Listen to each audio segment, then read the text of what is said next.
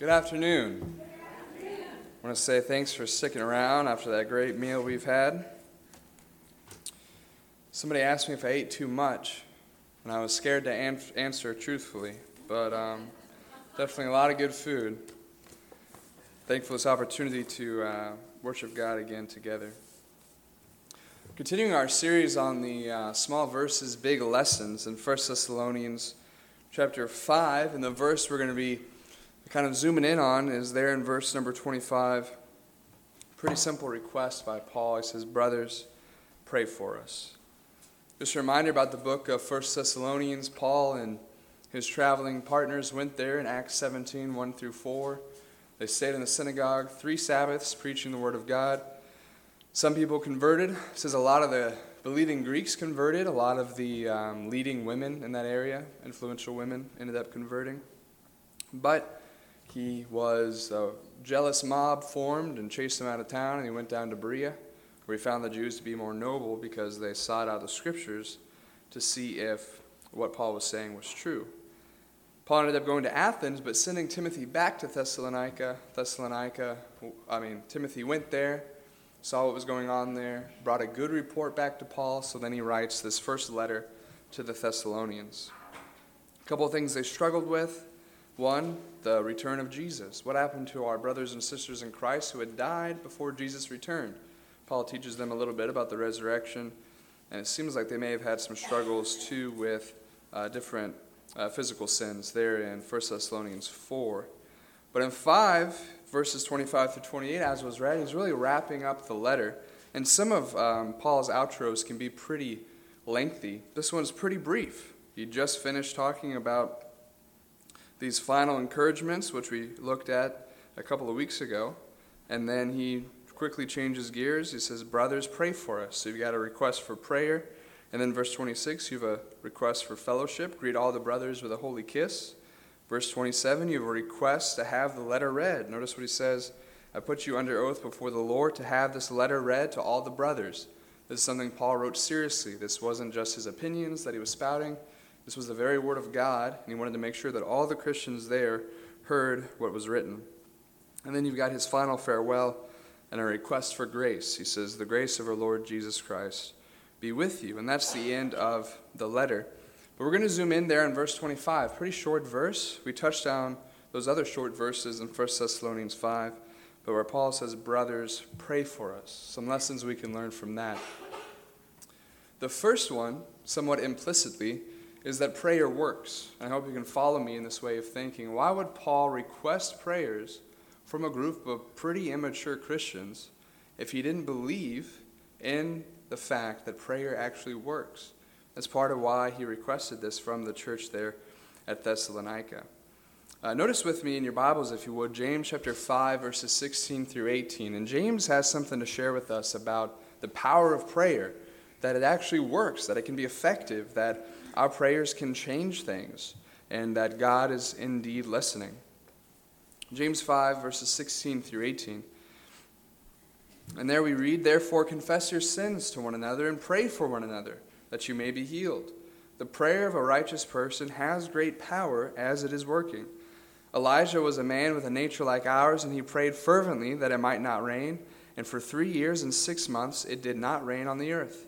Then he prayed again, and heaven gave rain, and the earth bore its fruit." So James says you ought to pray for one another. He says that when a righteous person prays, there's great power as it works. And he gives the example of Elijah. Elijah, a man with a nature like ours. He wasn't supernatural. He wasn't some kind of demigod or anything like that. He was a man who followed God, believed in God, and did God's work. And he prayed, and God was listening. And God delivered, and it did not rain for 3 years. There's lots of different examples of prayer working. I think a couple that come to my mind in the Bible, one is Elijah raising that widow's son.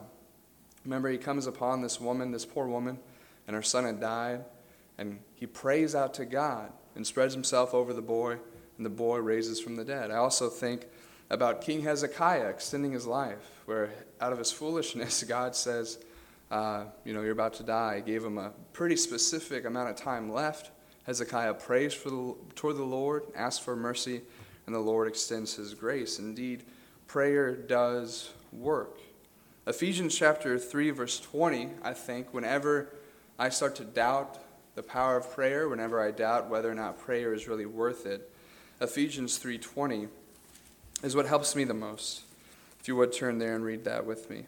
In Ephesians 3:20 we read, "Now to him who is able to do far more abundantly than all that we ask or think, according to the power at work within us, to him be glory in the church and in Christ Jesus throughout all generations, forever and ever. Amen." See, Paul there describes God as the one who is able to do far more abundantly than all that we think and all that we ask. And that same power with which he's able to do that, Paul says, is working with us as Christians. Paul says that God is able to do far more abundantly than all we think or ask. One preacher said one time, sometimes we don't think very much and we ask even less. But we need to keep in mind the fact that in Christ we've got this access to the throne of grace, to God the Father, and he's listening. And prayer does work, and it can work. And I think if you're like me, you can think about times in your life when prayer has indeed worked and made an impact. One thing I think of just the other day, actually, and you might say, well, maybe this was just a coincidence. I don't know. But it was raining all morning yesterday when we were going to do the door knocking. And then at breakfast, Jim prayed that it might stop raining. And it did. Now, you might say, well, that was just a coincidence. Clyshon 9 said the same thing. Maybe that's the case. Either way, Jim prayed for it to stop raining, and it didn't. I think about a boy that I went to school with at Freed-Hardeman who had cancer, diagnosed with cancer, and it was rapidly spreading. And a lot of people prayed for him, and he was able to get over it. Now, I think sometimes the answer to those prayers are not what we expect, but God is listening, and prayer can and does work. A couple of things here from the life of Jesus. If you would look in Luke chapter 11, verses 5 through 8, Jesus told a couple of parables about prayer and how we ought to do that. More than just the model prayer, as it's often called, or the high priestly prayer in John 17. He also gave some instructions via parables about how his followers ought to pray. Luke chapter 11, verse number 5, and this is right after, in Luke's gospel, that you hear the model prayer, Father, hallowed be thy name, etc. Right after that, he tells this parable, Luke 11:5. And he said to them, which of you who has a friend will go to him at midnight and say to him, Friend, lend me 3 loaves, for a friend of mine has arrived on a journey and I have nothing to set before him. And he will answer from within, Do not bother me. The door is now shut, my children are with me in bed. I can't get up and give you anything. I tell you, though he will not get up and give him anything, because he is his friend, yet because of his impudence, ESV says, he will rise and give him whatever he needs. And I tell you, ask, and it will be given to you. Seek, and you will find. Knock, and it will be opened to you. For everyone who asks receives, the one who seeks finds, and to the one who knocks it will be opened. What father among you, if his son asks for a fish, will instead of a fish give him a serpent? Or if he asks for an egg, will give him a scorpion? If you then, who are evil, know how to give good gifts to your children, how much more will the Heavenly Father give the Holy Spirit to those who ask him? And in Matthew, Jesus says something similar. Those of you who are evil can give your children good gifts. How much more will your Heavenly Father give good things to those who ask of them? There's that word I stumbled over in Luke chapter 11, verse 8. Not a word we use very often. One translation says they are shameless boldness. So though he won't rise up to give him anything, yet because of his shameless boldness, he will rise and give him whatever he wants. And Jesus gives the example of a friend in bed. It'd be kind of crazy to expect him to get up and do that. But Jesus is saying just because that was such a bold request, the friend almost feels compelled to go through with it. It's like, I can't believe this guy's asking me for bread at midnight. Might as well do it. If he's going to do that, just some friend, how much more is God, who actually cares about us and loves us much more than a friend, going to respond to our boldness when we ask of him? Notice another parable about prayer in Luke 18, verses 1 through 8, if you would turn there in your Bibles. Luke 18, 1 through 8.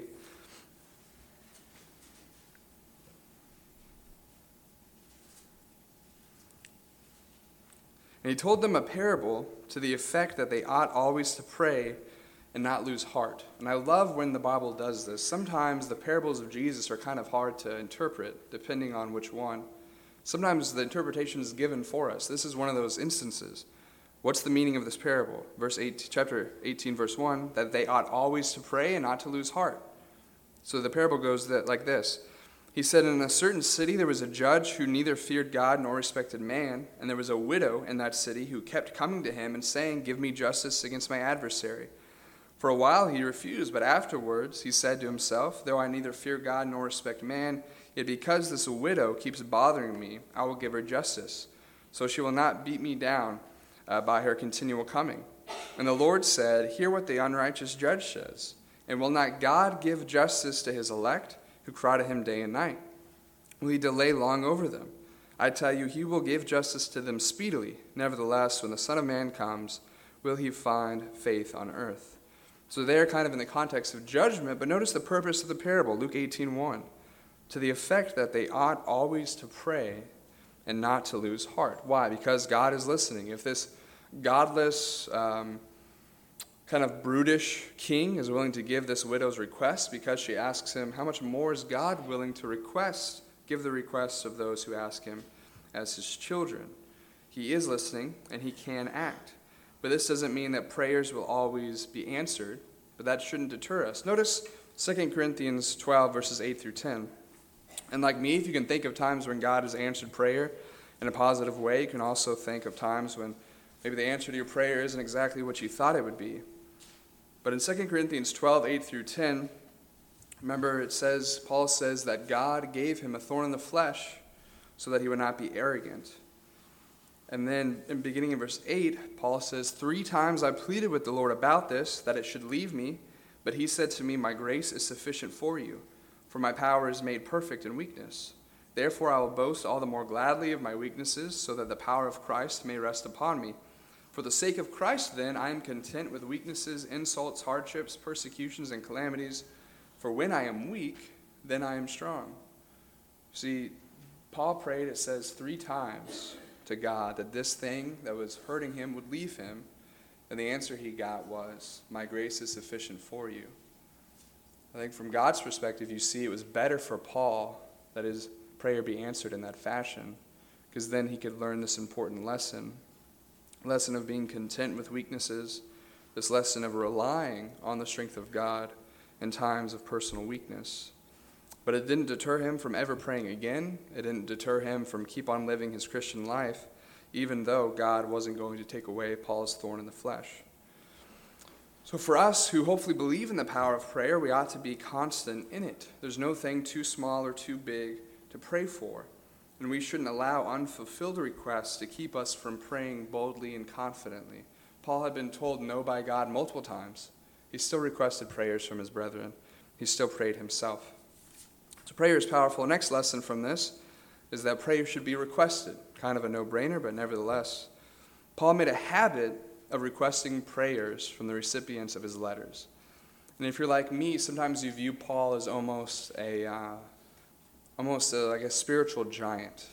You know, he just faced all these persecutions, all this hardship. He just stayed with it.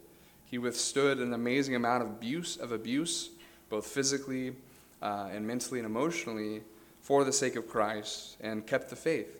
He did a lot. He wrote the majority of our New Testament. But he made a habit of requesting prayers from those he was writing to. He never thought that it was above him to ask for somebody to pray for him. He wasn't worried about his reputation. What if I ask for prayer from these people and they think less of me, or they think I'm weak, or anything like that? Well, that wasn't on Paul's mind. I want to read some of these for you.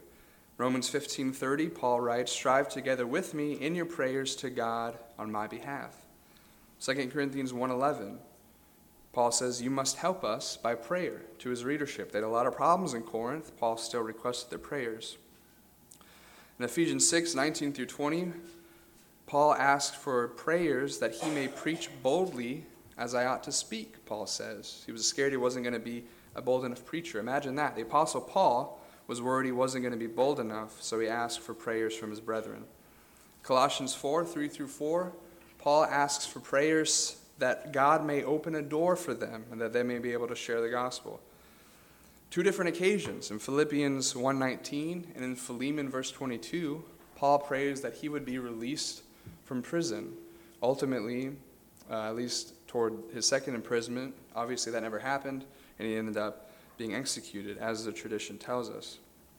So we see that Paul had no qualms with asking for prayer, and I hope that we don't either. I know many of us, we ask for prayer, we request prayer pretty frequently, and we ought to. But for some of us, maybe that's something we struggle with. Maybe there's something that lays heavy on our hearts, and we'd rather just deal with it on our own. Maybe we're embarrassed. Maybe we don't want to be dramatic. But if it's been a while since you've asked for another's prayers, ask yourself why. Maybe there's just something in your life. Maybe it's pride. Maybe you're just not quite comfortable. Maybe you don't want people to feel for you. But that's why we're here, to help each other out, to pray for one another, to help each other through the burdens of life. And if the Apostle Paul could request prayers from struggling and even sometimes immature Christians, certainly we can ask for prayers from each other. It's not a sign of weakness. It's something, one of the many blessings of this Christian family that we have. And we are a family. No request is too embarrassing or not worth sharing. We are to love each other, and that should reflect in how we pray for each other and want to pray for each other. Lastly, this morning, prayer ought to be a priority. Paul requested prayers, as we read, but he also prayed. Look back in our text, 1 Thessalonians 5. And verse 25, he says, brothers, pray for us. But notice verses 23 and 24. You've got a prayer from Paul. He says, now may the God of peace himself sanctify you completely, and may your whole spirit and soul and body be kept blameless at the coming of our Lord Jesus Christ. He who calls you is faithful. He will surely do it. That's something Paul is requesting from God on behalf of these Christians. So Paul made a habit of praying, and he also made a habit of requesting prayer. That tells us that for Paul, prayer was a priority. It wasn't just something he could do sometimes. It wasn't something that he often forgot about. It was always on his mind. He was either doing it or asking for it from somebody else. And if you look at the early church, notice what Acts 2:42 says. Acts 2:42. Speaking of these newly converted Christians, it says that they were devoted to the apostles' doctrine, the fellowship, to the breaking of bread, and to prayer. The early church was devoted to prayer. They were sold out on it, if you will. This was something that they took very seriously. They committed it to their lives, and they engaged in it as often as they could. And prayer ought to be a priority for us, just like the early church, just for Paul, something we should take seriously. We're keeping in mind that God is able to do far more than we think or ask, and going to him in faith through the access we have in Jesus Christ. Listen to a couple of these verses. And right there in the text, 1 Thessalonians 5:17, we talked about this a couple weeks ago, but Paul writes there, pray without ceasing. Doesn't mean you can't ever do anything else, but you pray so often it's as if it's continuous throughout the day while you're doing different things. Just if you pray while driving, no need to close your eyes, keep that in mind.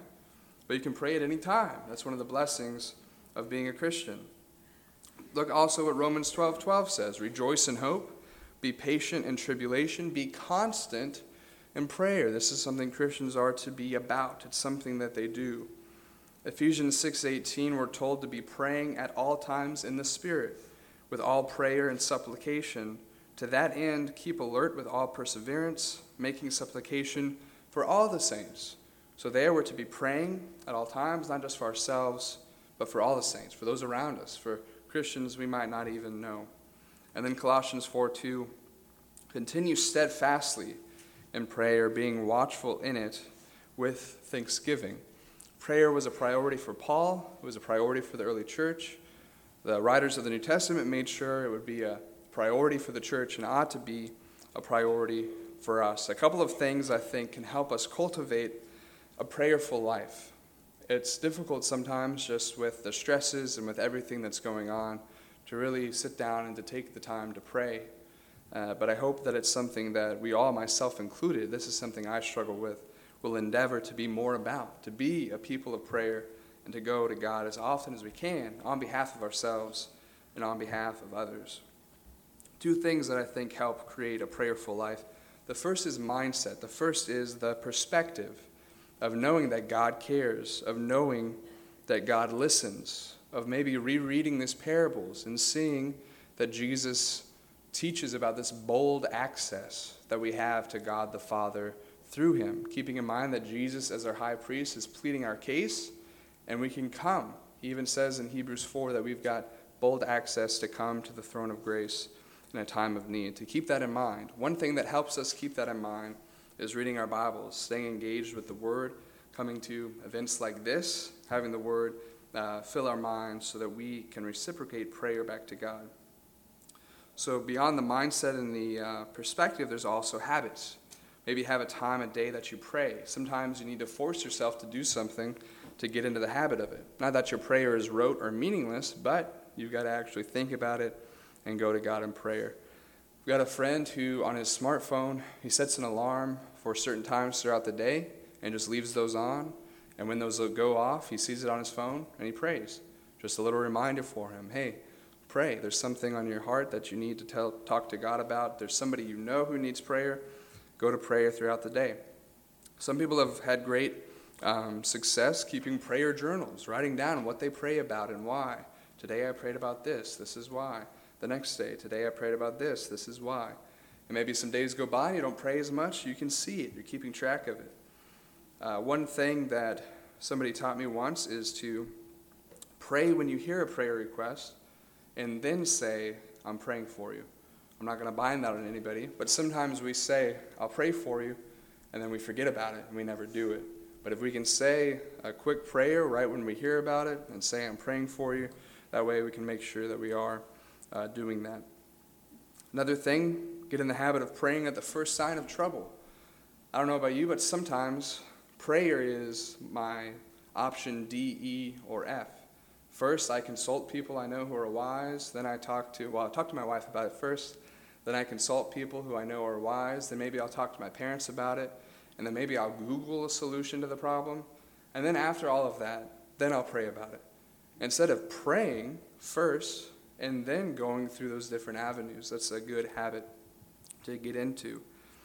Maybe if you can, set some time, some quiet time in your day just to spend with God, to read his word and to pray. Some people have gotten into the habit of praying the scriptures or praying the Psalms. When you read those Psalms, there's a lot of those that are prayers to God, worshiping God. And you can take those and read them and kind of adjust them to your needs and repeat them back to God and pray those things back to God.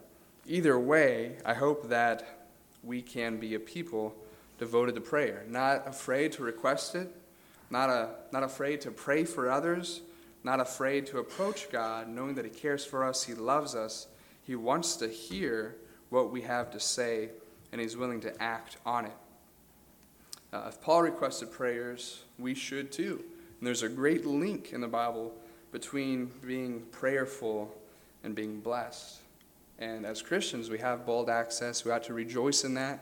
We ought to take advantage of it, going to God, knowing that we do have that relationship with him, knowing that Jesus Christ is our intermediary, knowing that he hears us, he listens. In 1 Peter 5:7, he cares, and he is willing to act. But that bold access is reserved for those who are in Christ Jesus. If you're not in Christ Jesus today, today's the day to change that, to believe in God, to believe in his Son, to repent of your sins, to confess his name, to be buried with him in baptism. And when you come up a new creation, you have that bold access with God. Sin separates us from God, but Jesus Christ brings us back together with him, and he is listening, and he does care. Maybe there's a prayer request you have tonight, just like Paul. You have something you need to request. You're saying, brethren, pray for me. We'd love to do that as we stand and sing this song. Thank you.